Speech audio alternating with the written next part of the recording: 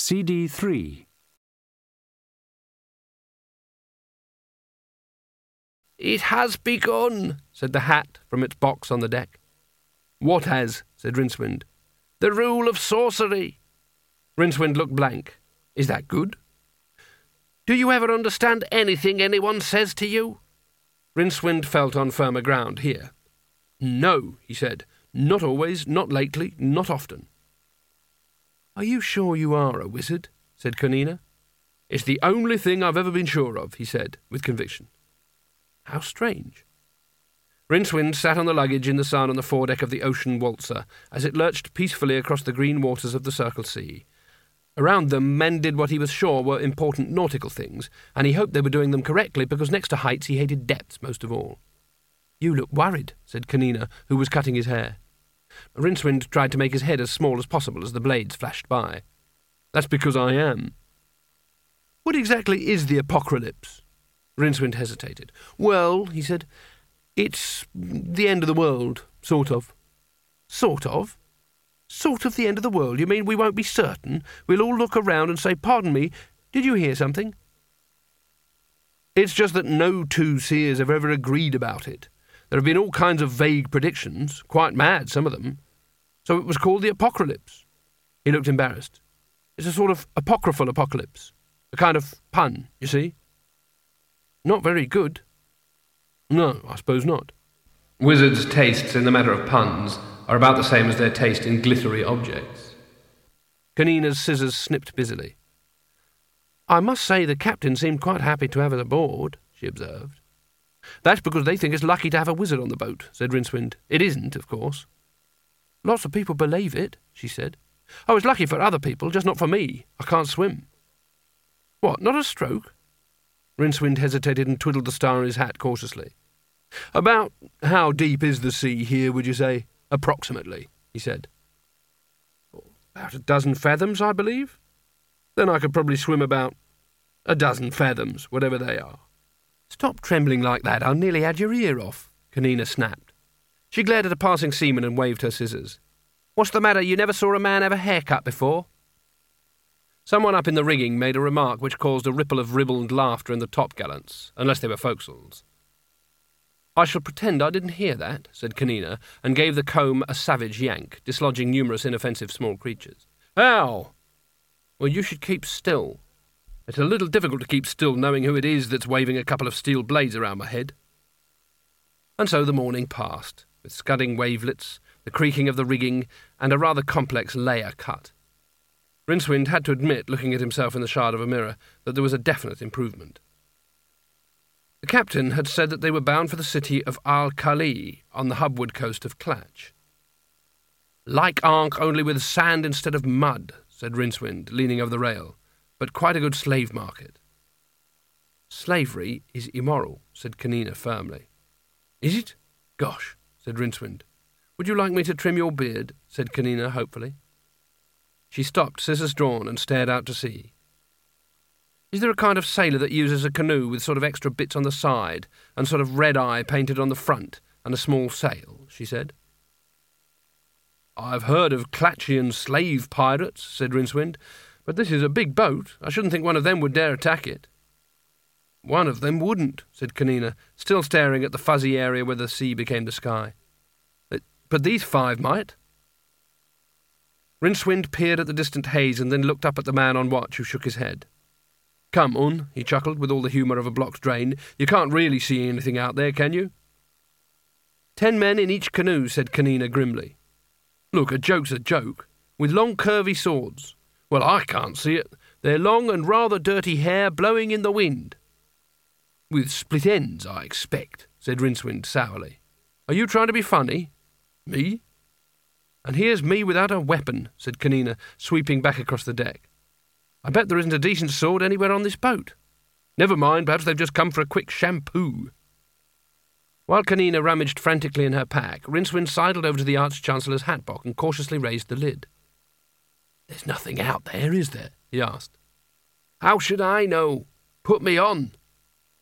"What? On my head?" "Good grief! But I'm not an Arch-Chancellor," said Rincewind. "I mean, I've heard of cool-headed, but I need to use your eyes now. Put me on your head. Trust me. Rincewind couldn't disobey. He gingerly removed his battered grey hat, looked longingly at its dishevelled star, and lifted the Arch-Chancellor's hat out of its box. It felt rather heavier than he'd expected. The octarines around the crown were glowing faintly. He lowered it carefully onto his new hairstyle, clutching the brim tightly in case he felt the first icy chill. In fact, he simply felt incredibly light, and there was a feeling of great knowledge and power, not actually present, but just mentally speaking on the tip of his metaphorical tongue.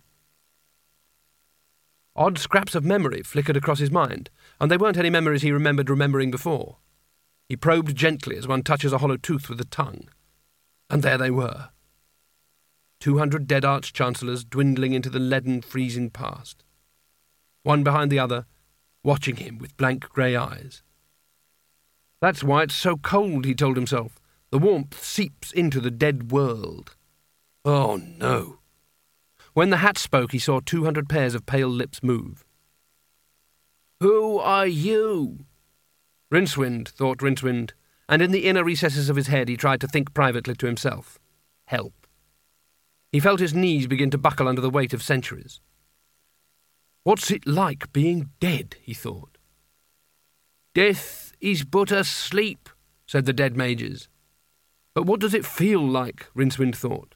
You will have an unrivalled chance to find out when those war canoes get here, Rincewind. With a yelp of terror, he thrust upwards and forced the hat off his head. Real life and the sound flooded back in, but since someone was frantically banging a gong very close to his ear, this was not much of an improvement. The canoes were visible to everyone now, cutting through the water with an eerie silence. Those black-clad figures manning the paddles should have been whooping and screaming. It wouldn't have made it any better, but it would have seemed more appropriate. The silence bespoke an unpleasant air of purpose. God, that was awful, he said. Mind you, so is this. Crew members scurried across the deck, cutlasses in hand. Kanina tapped Rincewind on the shoulder. They'll try to take us alive, she said. Oh, said Rincewind weakly. Good. Then he remembered something else about Clatchian slavers, and his throat went dry. You'll be the one they'll really be after, he said. I've heard about what they do. Should I know? Said Kanina. To Rincewind's horror, she didn't appear to have found a weapon. They'll throw you in a seraglio. She shrugged. Oh, could be worse.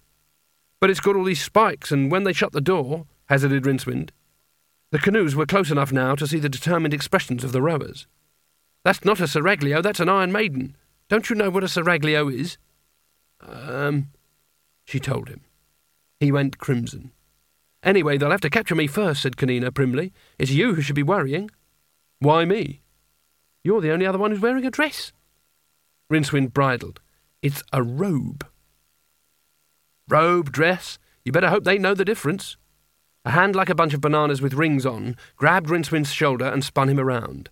The captain, a hublander built on generous bear-like lines, beamed at him through a mass of facial hair. Ah, he said. They know not that we aboard a wizard have, to create in their bellies the burning green fire. Ha! The dark forests of his eyebrows wrinkled as it became apparent that Rincewind wasn't immediately ready to hurl vengeful magic at the invaders.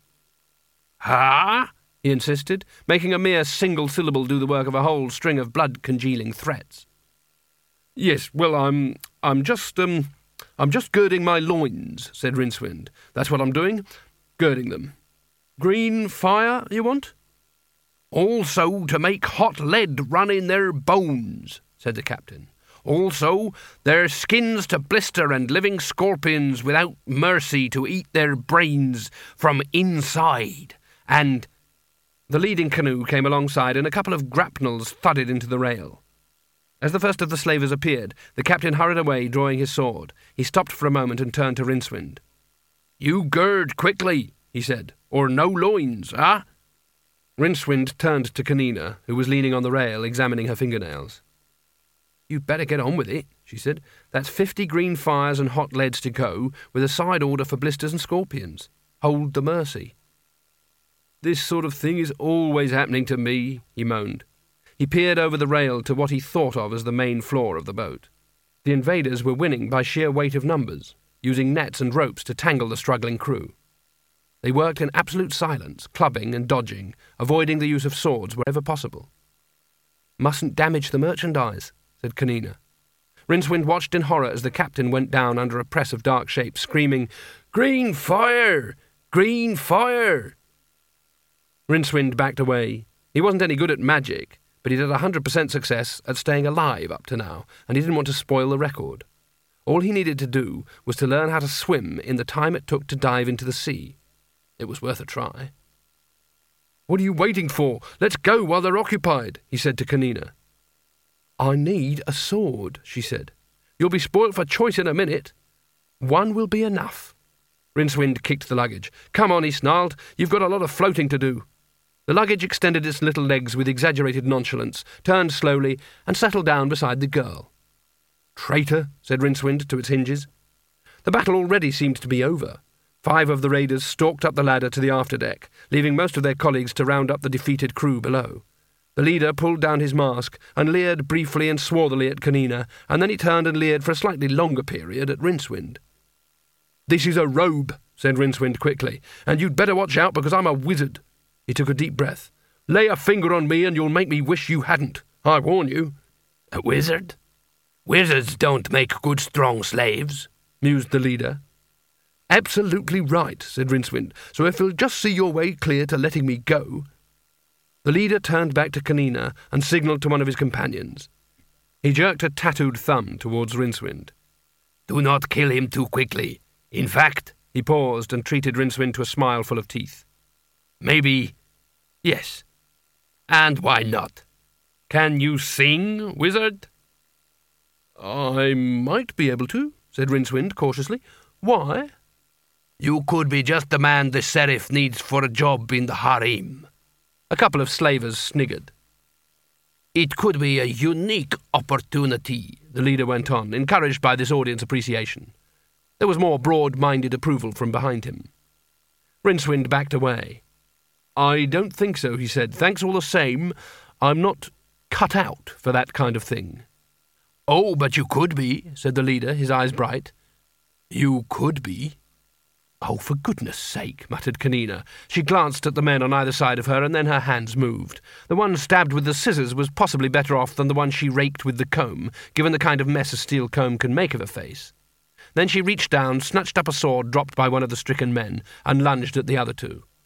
The leader turned at the screams and saw the luggage behind him with its lid open. And then Rincewind cannoned into the back of him, pitching him forward into whatever oblivion lay in the multidimensional depths of the chest. There was the start of a bellow, abruptly cut off. Then there was a click like the shooting of the bolt on the gates of hell. Rincewind backed away, trembling. "A unique opportunity," he muttered under his breath, having just got the reference. At least he had a unique opportunity to watch Kanina fight. Not many men ever got to see it twice. Her opponents started off grinning at the temerity of a slight young girl in attacking them, and then rapidly passed through various stages of puzzlement, doubt, concern, and abject gibbering terror as they apparently became the centre of a flashing, tightening circle of steel. She disposed of the last of the leader's bodyguards with a couple of thrusts that made Rincewind's eyes water, and with a sigh vaulted the rail onto the main deck.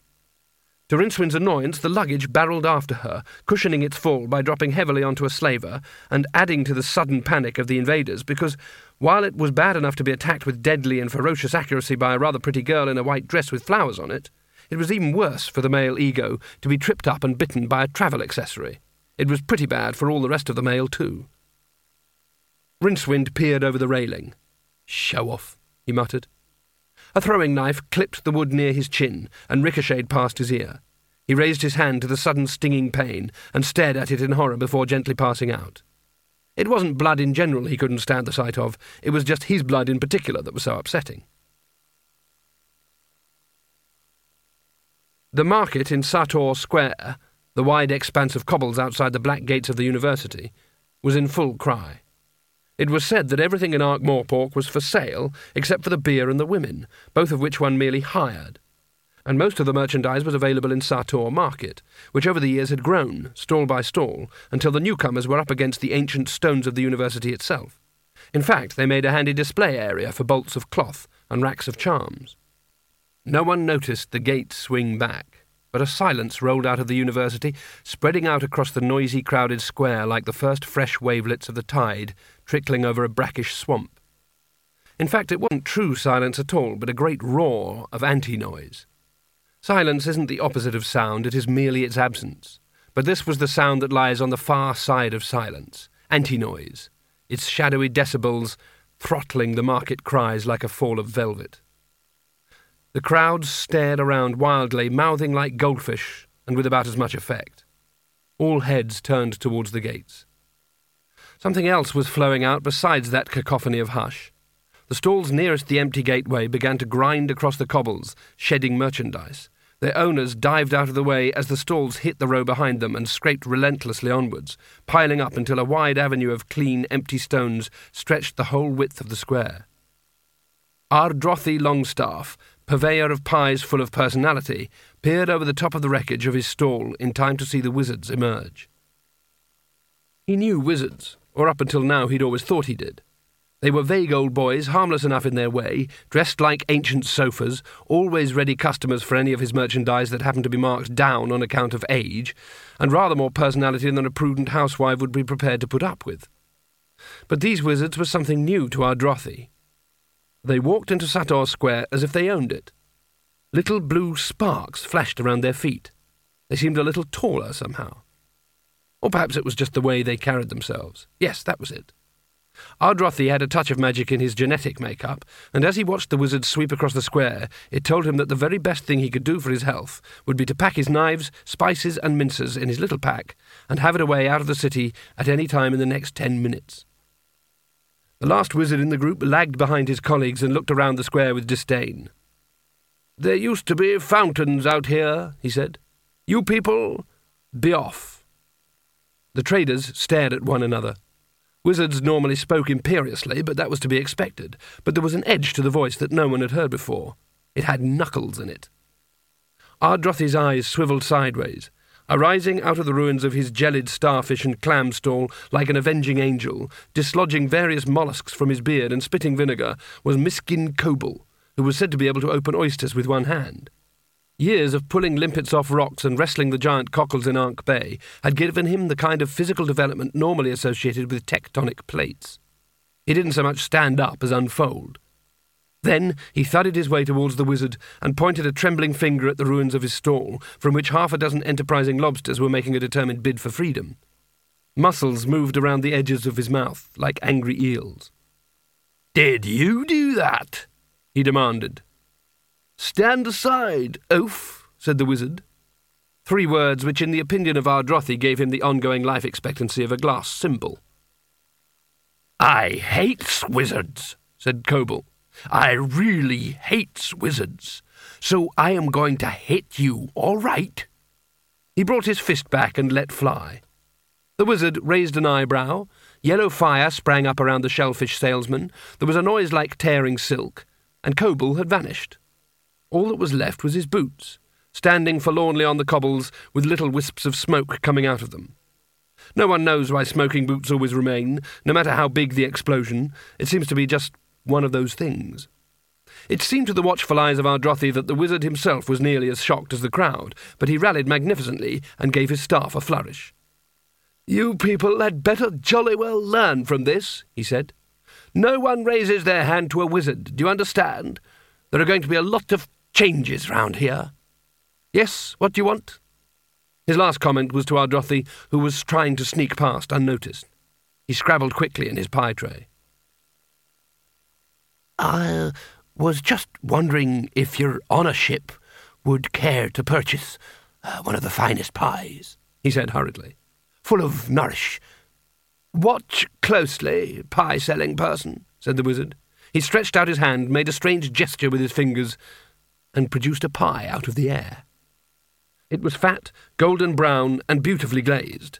Just by looking at it, Ardrothy knew it was packed edge to edge with prime lean pork, with none of those spacious areas of good fresh air under the lid that represented his own profit margin. It was the kind of pie piglets hope to be when they grow up. His heart sank. His ruin was floating in front of him with short crust pastry on it. "Want a taste?" said the wizard. "There's plenty more where that came from." "Wherever it came from," said Ardrothy. He looked past the shiny pastry to the face of the wizard, and in the manic gleam of those eyes he saw the world turning upside down. He turned away a broken man and set out for the nearest city gate. As if it wasn't bad enough that wizards were killing people, he thought bitterly, they were taking away their livelihood as well.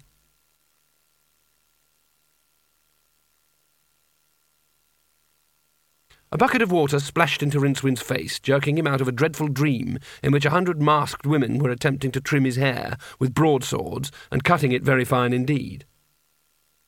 Some people having a nightmare like that would dismiss it as castration anxiety, but Rincewind's subconscious knew being cut to tiny bits mortal dread when he saw it. It saw it most of the time. He sat up. "Are you all right?" said Kanina anxiously. Rincewind swiveled his eyes around the cluttered deck. "Not necessarily," he said cautiously. There didn't seem to be any black-clad slavers around, at least vertically. There were a good many crew members, all of them maintaining a respectful distance from Kanina. Only the captain stood reasonably close, an inane grin on his face. "They left," said Kanina.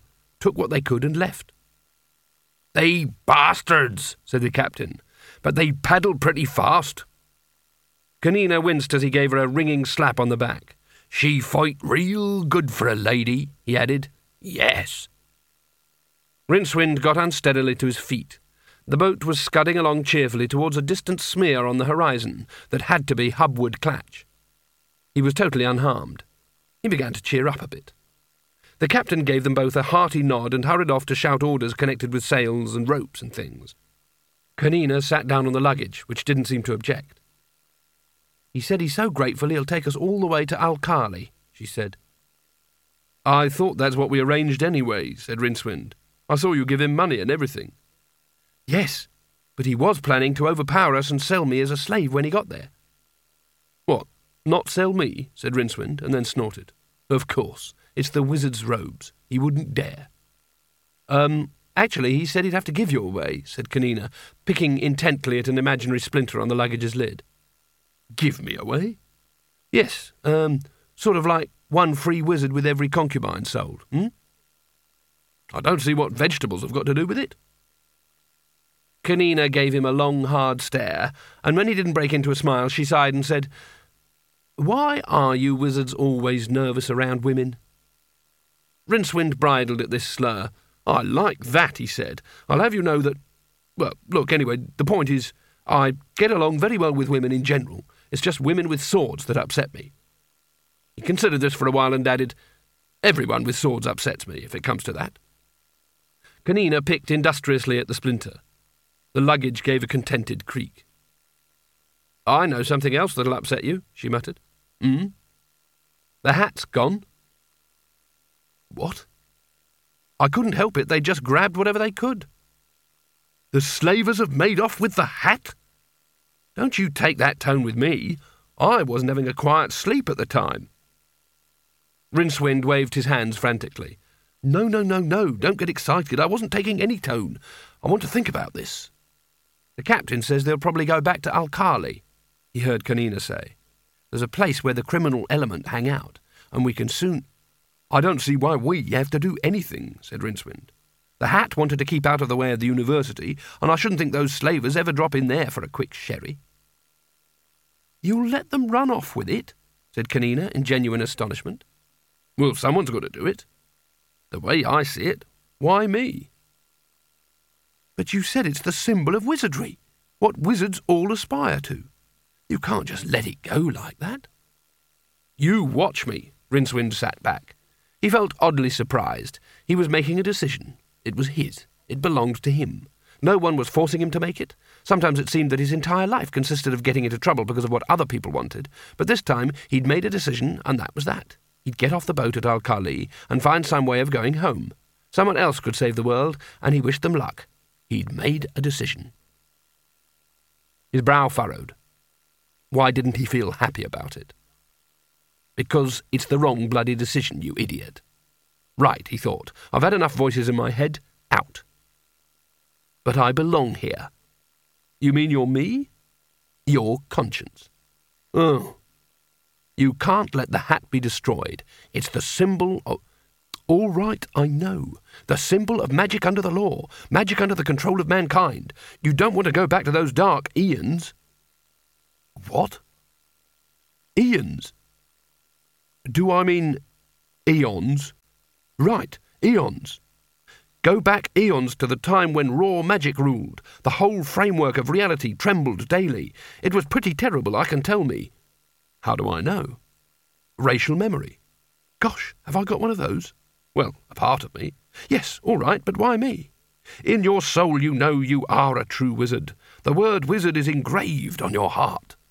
Yes, but the trouble is I keep meeting people who might try to find out, said Rincewind miserably. What did you say? Said Kanina. Rincewind stared at the smudge on the horizon and sighed. Just talking to myself, he said. Carding surveyed the hat critically. He walked around the table and stared at it from a new angle. At last he said, It's pretty good. Where did you get the octarines? They're just very good ankh stones, said Spelter. They fooled you, did they? It was a magnificent hat. In fact, Spelter had to admit, it looked a lot better than the real thing. The old Arch-Chancellor's hat had looked rather battered, its gold thread tarnished and unravelling. The replica was a considerable improvement. It had style. I especially like the lace, said Carding. It took ages. Why didn't you try magic? Carding waggled his fingers and grasped the tall, cool glass that appeared in mid-air. Under its paper umbrella and fruit salad it contained some sticky and expensive alcohol. Didn't work, said Spelter. Just couldn't seem to get it right. I had to sew every sequin on by hand. He picked up the hat box. Carding coughed into his drink. Don't put it away just yet, he said, and took it out of the bursar's hands. I've always wanted to try this. He turned to the big mirror on the bursar's wall and reverently lowered the hat onto his rather grubby locks. It was the ending of the first day of the Sourcery, and wizards had managed to change everything except themselves. They'd all tried on the quiet and when they thought no one else was looking. Even Spelter had a go in the privacy of his study. He had managed to become 20 years younger with a torso you could crack rocks on, but as soon as he stopped concentrating he sagged very unpleasantly back into his old familiar shape and age.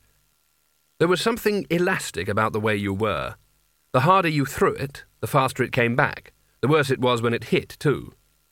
Spiked iron balls, broadswords, and large heavy sticks with nails in were generally considered pretty fearsome weapons, but they were nothing at all compared to 20 years suddenly applied with considerable force to the back of the head.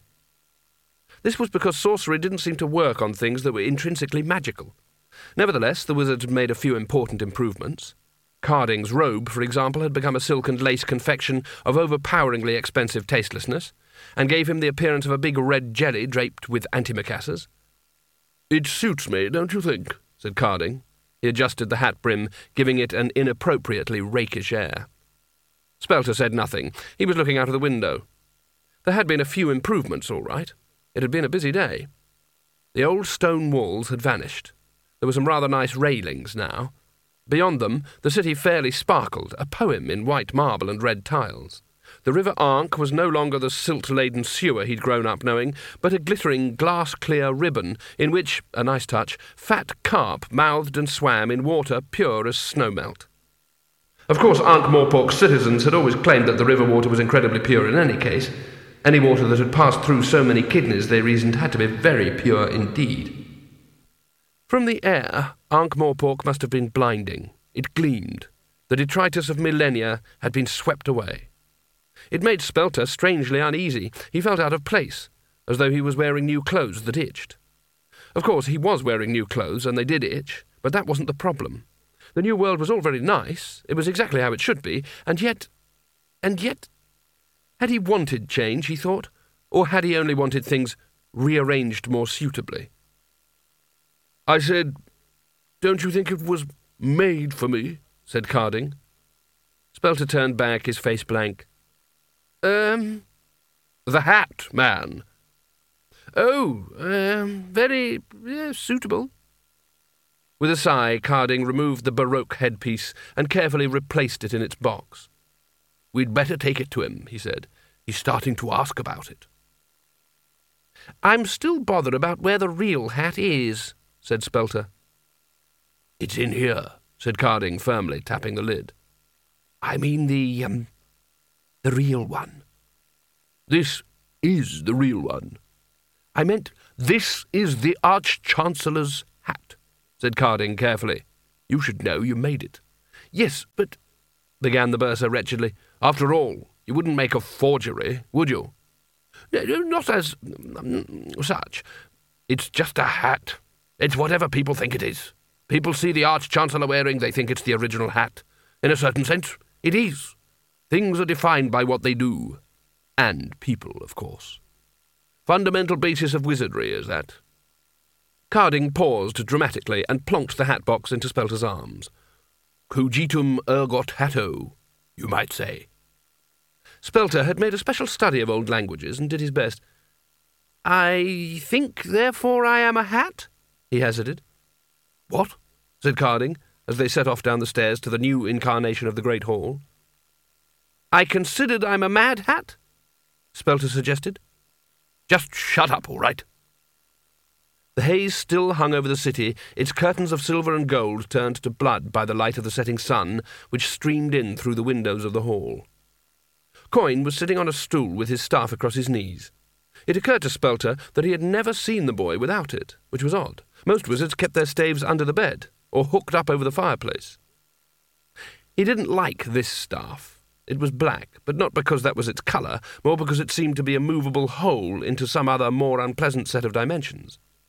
It didn't have eyes, but nevertheless it seemed to stare at Spelter as if it knew his innermost thoughts, which at the moment was more than he did. His skin prickled as the two wizards crossed the floor and felt the blast of raw magic flowing outwards from the seated figure.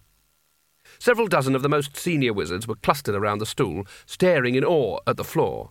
Spelter craned to see, and saw the world. It floated in a puddle of black night, somehow set into the floor itself.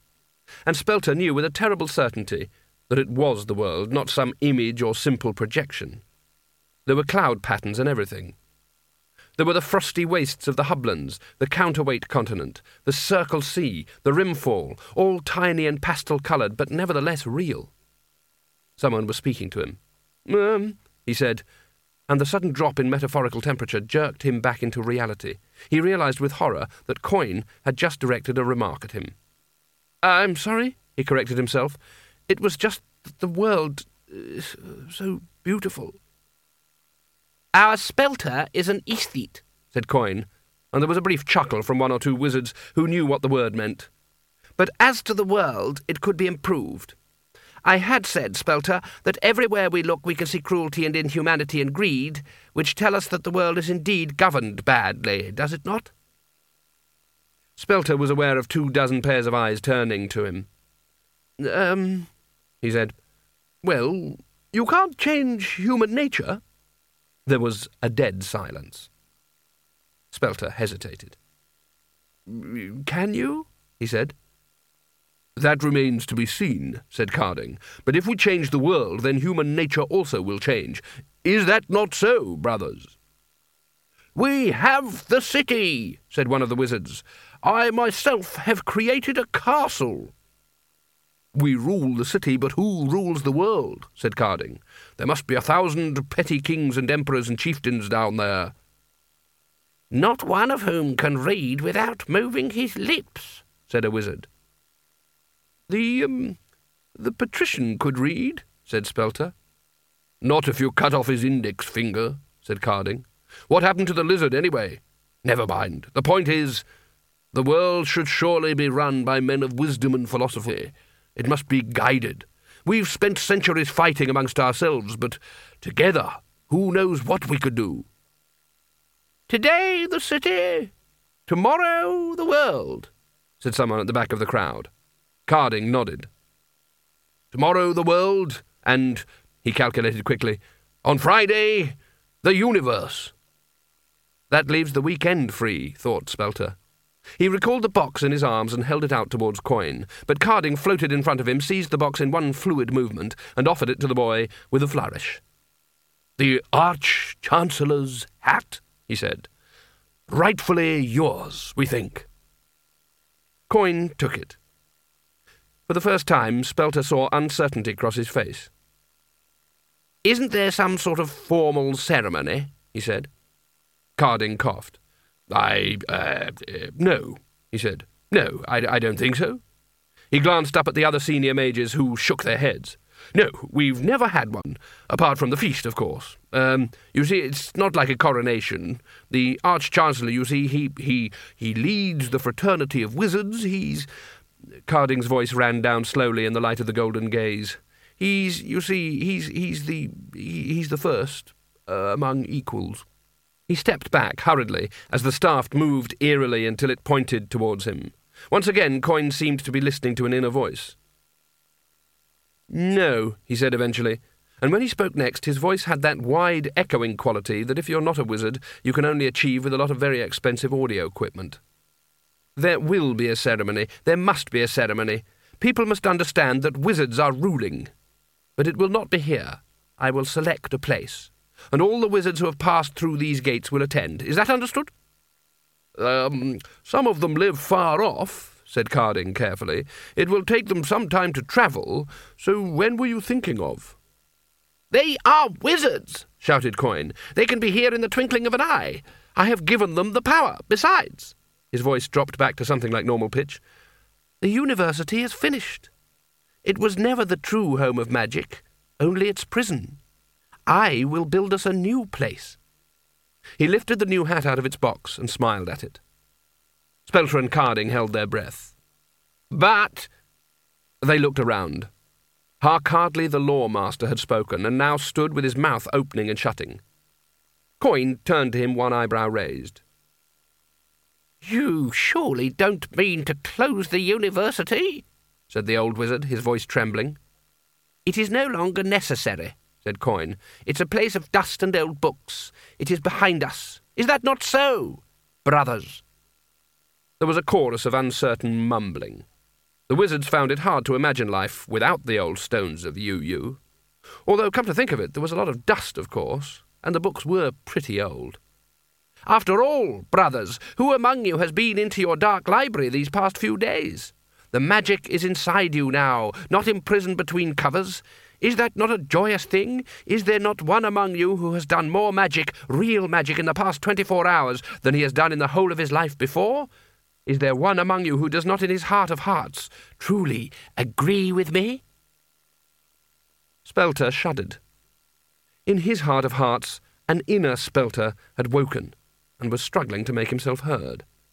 It was a Spelter who suddenly longed for those quiet days, only hours ago, when magic was gentle and shuffled around the place in old slippers, and always had time for a sherry, and wasn't like a hot sword in the brain, and above all, didn't kill people. Terror seized him as he felt his vocal cords twang to attention and prepare, despite all his efforts, to disagree. The staff was trying to find him. He could feel it searching for him. It would vanish him, just like poor old Bilias. He clamped his jaws together, but it wouldn't work. He felt his chest heave. His jaw creaked. Carding, shifting uneasily, stood on his foot. Spelter yelped. Sorry, said Carding. Is something the matter, Spelter? Said Coin. Spelter hopped on one leg, suddenly released, his body flooding with relief as his toes flooded with agony, more grateful than anyone in the entire history of the world that 17 stones of wizardry had chosen his instep to come down heavily on. His scream seemed to have broken the spell. Coin sighed and stood up. It has been a good day, he said. It was 2 o'clock in the morning. River mists coiled like snakes through the streets of Ankh-Morpork, but they coiled alone. Wizards did not hold with other people staying up after midnight, and so no one did. They slept the troubled sleep of the enchanted instead. In the Plaza of Broken Moons, once the boutique of mysterious pleasures from whose flare-lit and curtain-hung stalls the late-night reveller could obtain anything from a plate of jellied eels to the venereal disease of his choice, the mists coiled and dripped into chilly emptiness. The stalls had gone, replaced by gleaming marble and a statue depicting the spirit of something or other surrounded by illuminated fountains. Their dull splashing was the only sound that broke the cholesterol of silence, that had the heart of the city in its grip. Silence reigned too in the dark bulk of unseen university. Except Spelter crept along the shadowy corridors like a two-legged spider, darting, or at least limping quickly from pillar to archway, until he reached the forbidding doors of the library. He peered nervously at the darkness around him, and after some hesitation tapped very, very lightly. Silence poured from the heavy woodwork. But unlike the silence that had the rest of the city under its thrall, this was a watchful, alert silence. It was the silence of a sleeping cat that had just opened one eye. When he could no longer bear it, Spelter dropped to his hands and knees and tried to peer under the doors. Finally, he put his mouth as close as he could to the draughty, dusty gap under the bottomest hinge and whispered, "I say, can you hear me?" He felt sure that something moved, far back in the darkness. He tried again, his mood swinging between terror and hope with every erratic thump of his heart. "I say, it's me, Spelter, you know? Could you speak to me, please?" Perhaps large leathery feet were creeping gently across the floor in there, or maybe it was only the creaking of Spelter's nerves. He tried to swallow away the dryness in his throat and had another go. "Look, all right, but look, they're talking about shutting the library." The silence grew louder. The sleeping cat had cocked an ear. "What is happening is all wrong," the bursar confided, and clapped his hand over his mouth at the enormity of what he'd said. "Ooh?" It was the faintest of noises, like the eructation of cockroaches. Suddenly emboldened, Spelter pressed his lips closer to the crack. "Have you got the, patrician in there?" "Ook." "What about the little doggy?" "Ook." "Oh, good." Spelter lay full length in the comfort of the night and drummed his fingers on the chilly floor. "You wouldn't care to, let me in too?" he ventured. "Ook." Spelter made a face in the gloom. "Well, would you, let me come in for a few minutes? We need to discuss something urgently, man to man." "Ook." "I mean, ape." "Ook." "Look, won't you come out then?" "Ook." Spelter sighed. "This show of loyalty is all very well, but you'll starve in there." "Ook, ook." "What other way in?" "Ook." "Oh, have it your own way." Spelter sighed, but somehow he felt better for the conversation. Everyone else in the university seemed to be living in a dream, whereas the librarian wanted nothing more in the whole world than soft fruit, a regular supply of index cards, and the opportunity every month or so to hop over the wall of the patrician's private menagerie. No one had ever had the courage to ask him what he did there. It was strangely reassuring. "So you're all right for bananas and so forth?" he inquired after another pause. "Ook." "Don't let anyone in, will you? I think that's frightfully important." "Ook." "Good." Spelter stood up and dusted off his knees. Then he put his mouth to the keyhole and added, "Don't trust anyone." "Ooh." It was not completely dark in the library, because the serried rows of magical books gave off a faint octarine glow, caused by thaumaturgical leakage into the strong occult field. It was just bright enough to illuminate the pile of shelves wedged against the door. The former patrician had been carefully decanted into a jar on the librarian's desk.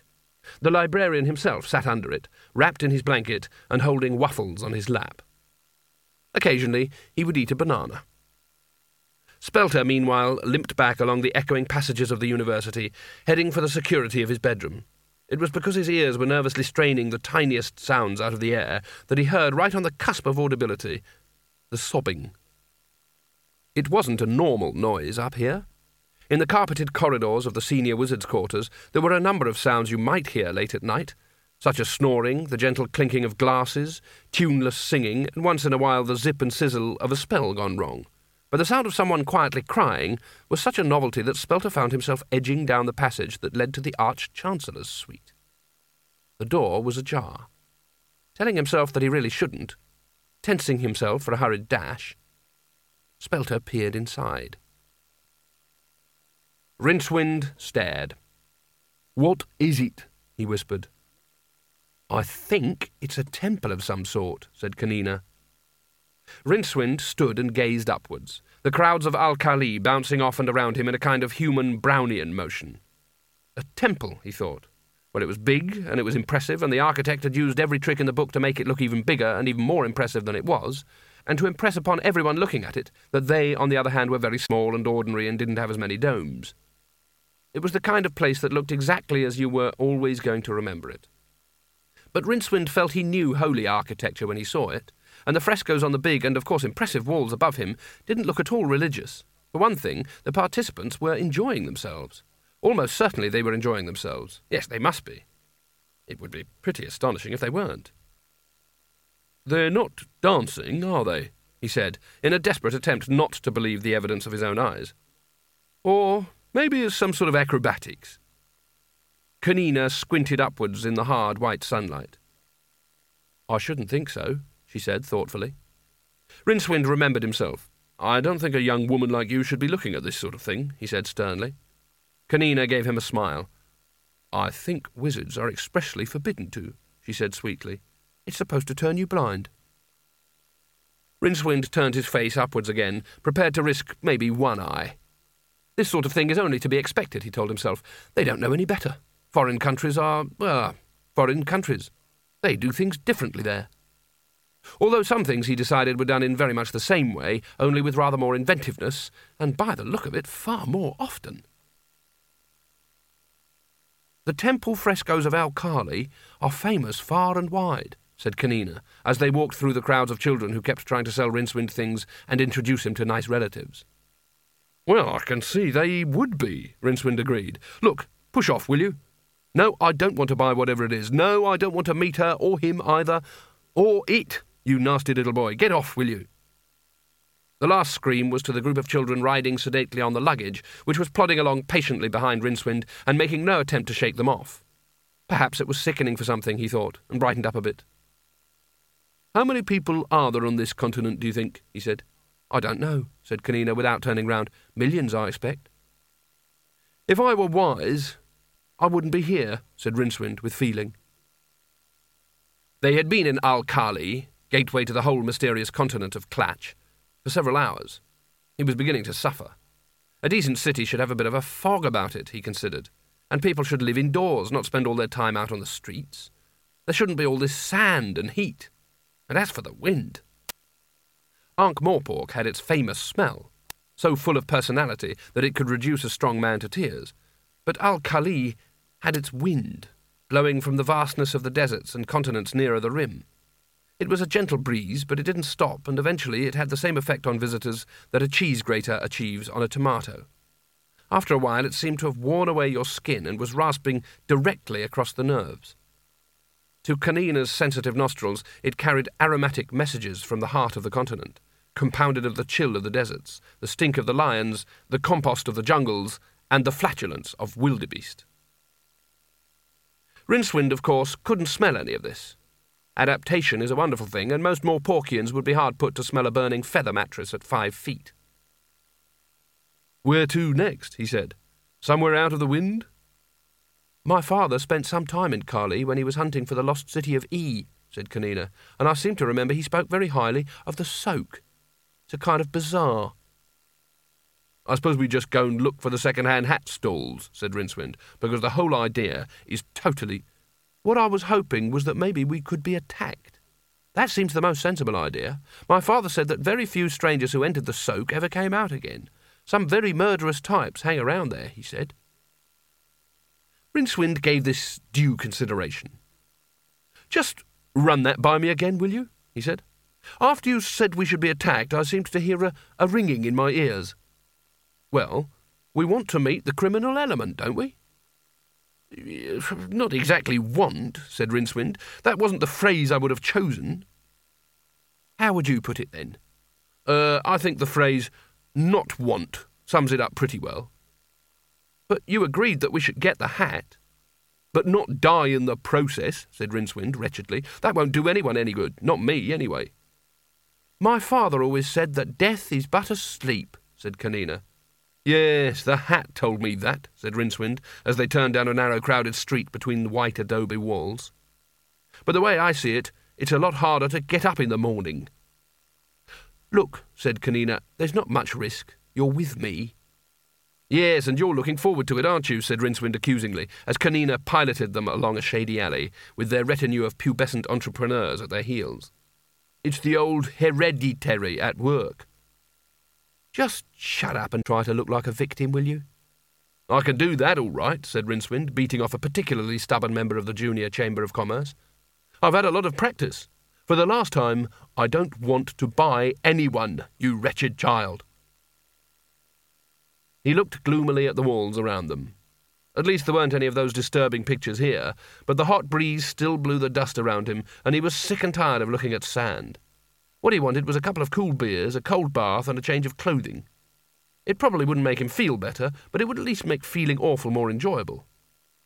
Not that there was any beer here, probably. It was a funny thing, but in chilly cities like Ankh-Morpork, the big drink was beer, which cooled you down, but in places like this, where the whole sky was an oven with the door left open, people drank tiny little sticky drinks which set fire to the back of your throat. And the architecture was all wrong, and they had statues in their temples that, well, just weren't suitable. This wasn't the right kind of place for wizards. Of course, they had some local-grown alternative enchanters or some such, but not what you'd call decent magic. Kanina strolled ahead of him, humming to herself. "You rather like her, don't you?" "I can tell," said a voice in his head. "Oh, blast," thought Rincewind. "You're not my conscience again, are you?" "Your libido. It's a bit stuffy in here, isn't it? You haven't had it done up since the last time I was around. Look, go away, will you? I'm a wizard. Wizards are ruled by their heads, not by their hearts. And I'm getting votes from your glands, and they're telling me that as far as your body is concerned, your brain is in a minority of 1. Yes, but it's got the casting vote then. Ha! That's what you think. Your heart has got nothing to do with this, by the way. It's merely a muscular organ which powers the circulation of the blood. But look at it like this. You quite like her, don't you?" "Well," Rincewind hesitated. "Yes," he thought. She's pretty good company, eh?" "Nice voice." "Well, of course. You'd like to see more of her." Well, Rincewind realised with some surprise that, yes, he would. It wasn't that he was entirely unused to the company of women, but it always seemed to cause trouble, and of course it was a well-known fact that it was bad for the magical abilities, although he had to admit that his particular magical abilities, being approximately those of a rubber hammer, were shaky enough to start with. "Then you've got nothing to lose, have you?" his libido put in an oily tone of thought. It was at this point Rincewind realised that something important was missing. It took him a little while to realise what it was. No one had tried to sell him anything for several minutes. In Al-Khali, that probably meant you were dead. He, Kanina, and the luggage were alone in a long, shady alley. He could hear the bustle of the city some way away, but immediately around them there was nothing except a rather expectant silence. "They've run off," said Kanina. "Are we going to be attacked?" "Could be. There's been 3 men following us on the rooftops." Rincewind squinted upwards at almost the same time as 3 men dressed in flowing black robes dropped lightly into the alleyway in front of them. When he looked around, 2 more appeared from around a corner. All 5 were holding long, curved swords, and although the lower halves of their faces were masked, it was almost certain that they were grinning evilly. Rincewind rapped sharply on the luggage's lid. "Kill?" he suggested. The luggage stood stock still for a moment and then plodded over and stood next to Kanina. It looked slightly smug, and Rincewind realised with jealous horror, rather embarrassed. "Why, you—" he growled and gave it a kick. "You handbag!" He sidled closer to the girl, who was standing there with a thoughtful smile on her face. "What now?" he said. "Are you going to offer them all a quick perm?" The men edged a little closer. They were, he noticed, only interested in Kanina. "I'm not armed," she said. "What happened to your legendary comb?" "Left it on the boat." "You've got nothing?" Kanina shifted slightly to keep as many of the men as possible in her field of vision. "I've got a couple of hair grips," she said out of the corner of her mouth. "Any good?" "Don't know. Never tried." "You got us into this." "Relax. I think they'll just take us prisoner." "Oh, that's fine for you to say. You're not marked down as this week's special offer." The luggage snapped its lid once or twice, a little uncertain about things. One of the men gingerly extended his sword and prodded Rincewind in the small of the back. "They want to take us somewhere, see?" said Kanina. She gritted her teeth. "Oh, no," she muttered. "What's the matter now?" "I can't do it." "What?" Kanina put her head in her hands. "I can't let myself be taken prisoner without a fight. I can feel 1,000 barbarian ancestors accusing me of betrayal," she hissed urgently. "Pull the other one." "No, really. This won't take a minute." There was a sudden blur, and the nearest man collapsed in a small gurgling heap. Then Kanina's elbows went back and into the stomachs of the men behind her. Her left hand rebounded past Rincewind's ear with a noise like tearing silk, and felled the man behind him. The fifth man made a run for it and was brought down by a flying tackle, hitting his head heavily on the wall. Kanina rolled off him and sat up, panting, her eyes bright. "Oh, I don't like to say this, but I feel better for that," she said. "It's terrible to know that I betrayed a fine hairdressing tradition, of course." "Oh." "Yes," said Rincewind somberly. "I wondered if you'd noticed them." Kanina's eyes scanned the line of bowmen who had appeared along the opposite wall. They had that stolid, impassive look of people who have been paid to do a job and don't much mind if the job involves killing people. "Time for those hair grips," said Rincewind. Kanina didn't move. "My father always said that it was pointless to undertake a direct attack against an enemy extensively armed with efficient projectile weapons," she said. Rincewind, who knew Cohen's normal method of speech, gave her a look of disbelief. "Well, what he actually said," she added, "was never enter an arse-kicking contest with a porcupine." Spelter couldn't face breakfast. He wondered whether he ought to talk to Carding, but he had a chilly feeling that the old wizard wouldn't listen and wouldn't believe him anyway. In fact, he wasn't quite sure he believed it himself. Yes, he was. He'd never forget it, although he intended to make every effort. One of the problems about living in the university these days was that the building you went to sleep in probably wasn't the same building when you woke up. Rooms had a habit of changing and moving around, a consequence of all this random magic. It built up in the carpets, charging up the wizards to such an extent that shaking hands with somebody was a surefire way of turning them into something. The build-up of magic, in fact, was overflowing the capacity of the area to hold it. If something wasn't done about it soon, then even the common people would be able to use it. A chilling thought. But since Spelter's mind was already so full of chilling thoughts you could use it as an ice tray, not one he was going to spend much time worrying about. Mere household geography wasn't the only difficulty, though. Sheer pressure of thaumaturgical inflow was even affecting the food. What was a forkful of kedgeree when you lifted it off the plate might well have turned into something else by the time it entered your mouth. If you were lucky, it was inedible. If you were unlucky, it was edible, but probably not something you liked to think that you were about to eat, or worse, had already eaten half of. Spelter found Coin in what had been late last night a broom cupboard. It was a lot bigger now. It was only because Spelter had never heard of aircraft hangars that he didn't know what to compare it with, although, to be fair, very few aircraft hangars have marble floors and a lot of statuary around the place. A couple of brooms and a small battered bucket in one corner looked distinctly out of place, but not as out of place as the crushed tables in the former great hall, which, owing to the surging tides of magic now flowing through the place, had shrunk to the approximate size of what Spelter, if he had ever seen one, would have called a small telephone box. He sidled into the room with extreme caution and took his place among the council of wizards. The air was greasy with the feel of power. Spelter created a chair beside Carding and leant across to him. "You'll never believe—" he began. "Quiet," hissed Carding. "This is amazing." Coin was sitting on his stool in the middle of the circle, one hand on his staff, the other extended and holding something small, white and egg-like. It was strangely fuzzy. In fact, Spelter thought, it wasn't something small seen close to, it was something huge, but a long way off, and the boy was holding it in his hand.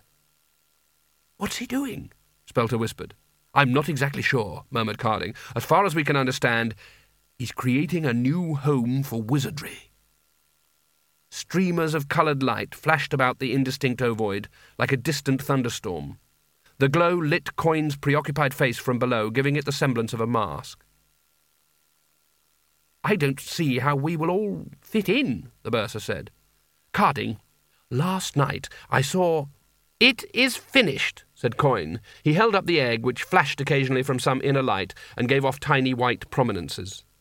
Not only was it a long way off, Spelter thought, it was also extremely heavy. It went right through heaviness and out the other side, into that strange negative realm where lead would be a vacuum. He grabbed Carding's sleeve again. "Carding, listen, it's important. Listen, when I looked in—" "I really wish you'd stop doing that." "But the staff. His staff.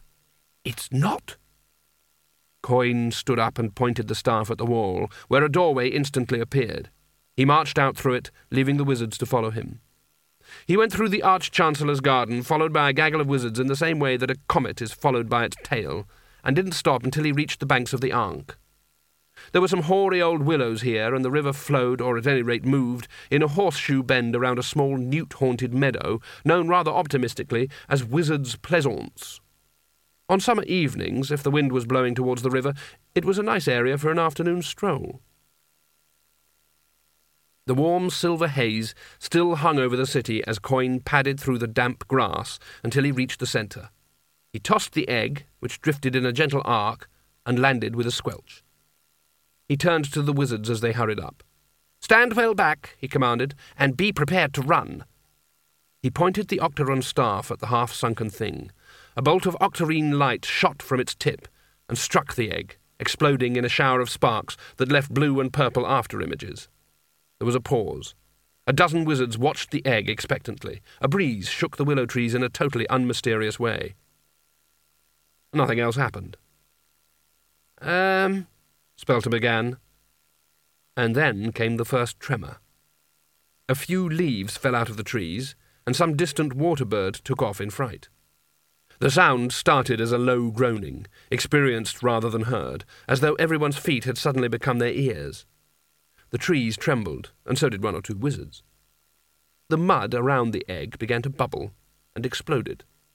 The ground peeled back like lemon rind. Gouts of steaming mud spattered the wizards as they dived for the cover of the trees.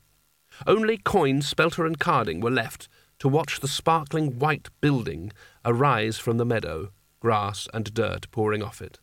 Other towers erupted from the ground behind them. Buttresses grew through the air, linking tower with tower.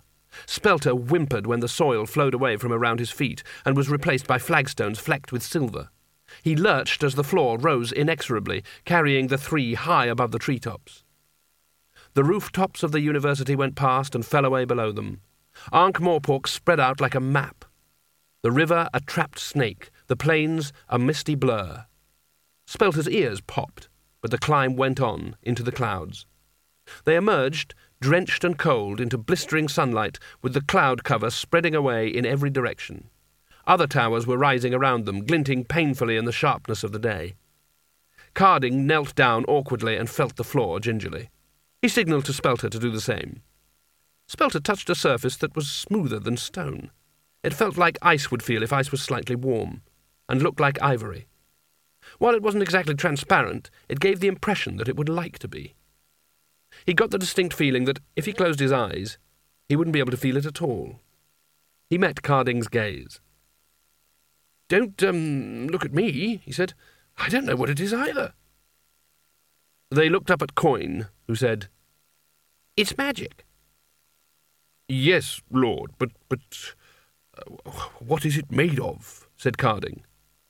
"It is made of magic. Raw magic, solidified, curdled. Renewed from second to second. Could you imagine a better substance to build the new home of sorcery?" The staff flared for a moment, melting the clouds.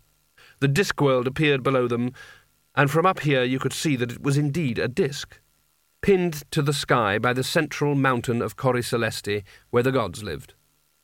There was the Circle Sea, so close that it might even be possible to dive into it from here. There was the vast continent of Clatch, squashed by perspective. The rimfall around the edge of the world was a sparkling curve. "It's too big," said Spelter under his breath. The world he had lived in hadn't stretched much further than the gates of the university, and he'd preferred it that way. A man could be comfortable in a world that size. He certainly couldn't be comfortable about being half a mile in the air standing on something that wasn't in some fundamental way there. The thought shocked him. He was a wizard, and he was worrying about magic. He sidled cautiously back towards Carding, who said, "It isn't exactly what I expected." "Hmm? It looks a lot smaller from up here, doesn't it?" "Well, I don't know. Listen, I must tell you. Look at the ram tops now. You could almost reach out and touch them." They stared out across 200 leagues towards the towering mountain range, glittering and white and cold. It was said that if you travelled hubwards through the secret valleys of the ram tops, you would find in the frozen lands under Cori Celesti itself the secret realm of the ice giants, imprisoned after their last great battle with the gods. In those days the mountains had been mere islands in a great sea of ice, and ice lived on them still. Coin smiled his golden smile. "What did you say, Carding?" "It's the clear air, Lord. And they look so close and small. I only said I could almost touch them." Coin waved him into silence. He extended one thin arm, rolling back his sleeve in the traditional sign that magic was about to be performed without trickery. He reached out and then turned back with his fingers closed around what was, without any shadow of a doubt, a handful of snow. The two wizards observed it in stunned silence, as it melted and dripped onto the floor. Coin laughed. "You find it so hard to believe?" he said. "Shall I pick pearls from rimmost Krull? Or sand from the great Neff? Could your old wizardry do half as much?" It seemed to Spelter that his voice took on a metallic edge. He stared intently at their faces. Finally Carding sighed and said rather quietly, "No. All my life I have sought magic, and all I found was coloured lights and little tricks and old dry books. Wizardry has done nothing for the world." "And if I tell you that I intend to dissolve the orders and close the university, although, of course, my senior advisers will be accorded all due status?" Carding's knuckles whitened, but he shrugged. "There is little to say," he said. "What good is a candle at noonday?" Coin turned to Spelter. So did the staff. The filigree carvings were regarding him coldly. One of them, near the top of the staff, looked unpleasantly like an eyebrow. "You are very quiet, Spelter. Do you not agree?" "No. The world had sorcery once and gave it up for wizardry. Wizardry is magic for men, not gods. It's not for us. There was something wrong with it, and we have forgotten what it was. I liked wizardry. It didn't upset the world. It fitted. It was right. A wizard was all I wanted to be." He looked down at his feet. "Yes," he whispered. "Good," said Coin, in a satisfied tone of voice. He strolled to the edge of the tower and looked down at the street map of Ankh-Morpork far below. The Tower of Art came barely a tenth of the way up towards them. "I believe," he said, "I believe that we will hold the ceremony next week at full moon." It won't be full moon for 3 weeks," said Carding. "Next week," Coin repeated. "If I say the moon will be full, there will be no argument."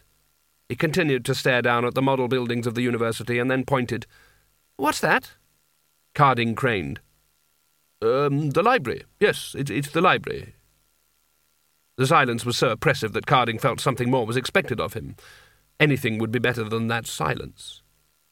"It's where we keep the books. 90,000 volumes, isn't it, Spelter?" Yes. About 90,000, I suppose." Coin leaned on the staff and stared. "Burn them," he said. "All of them."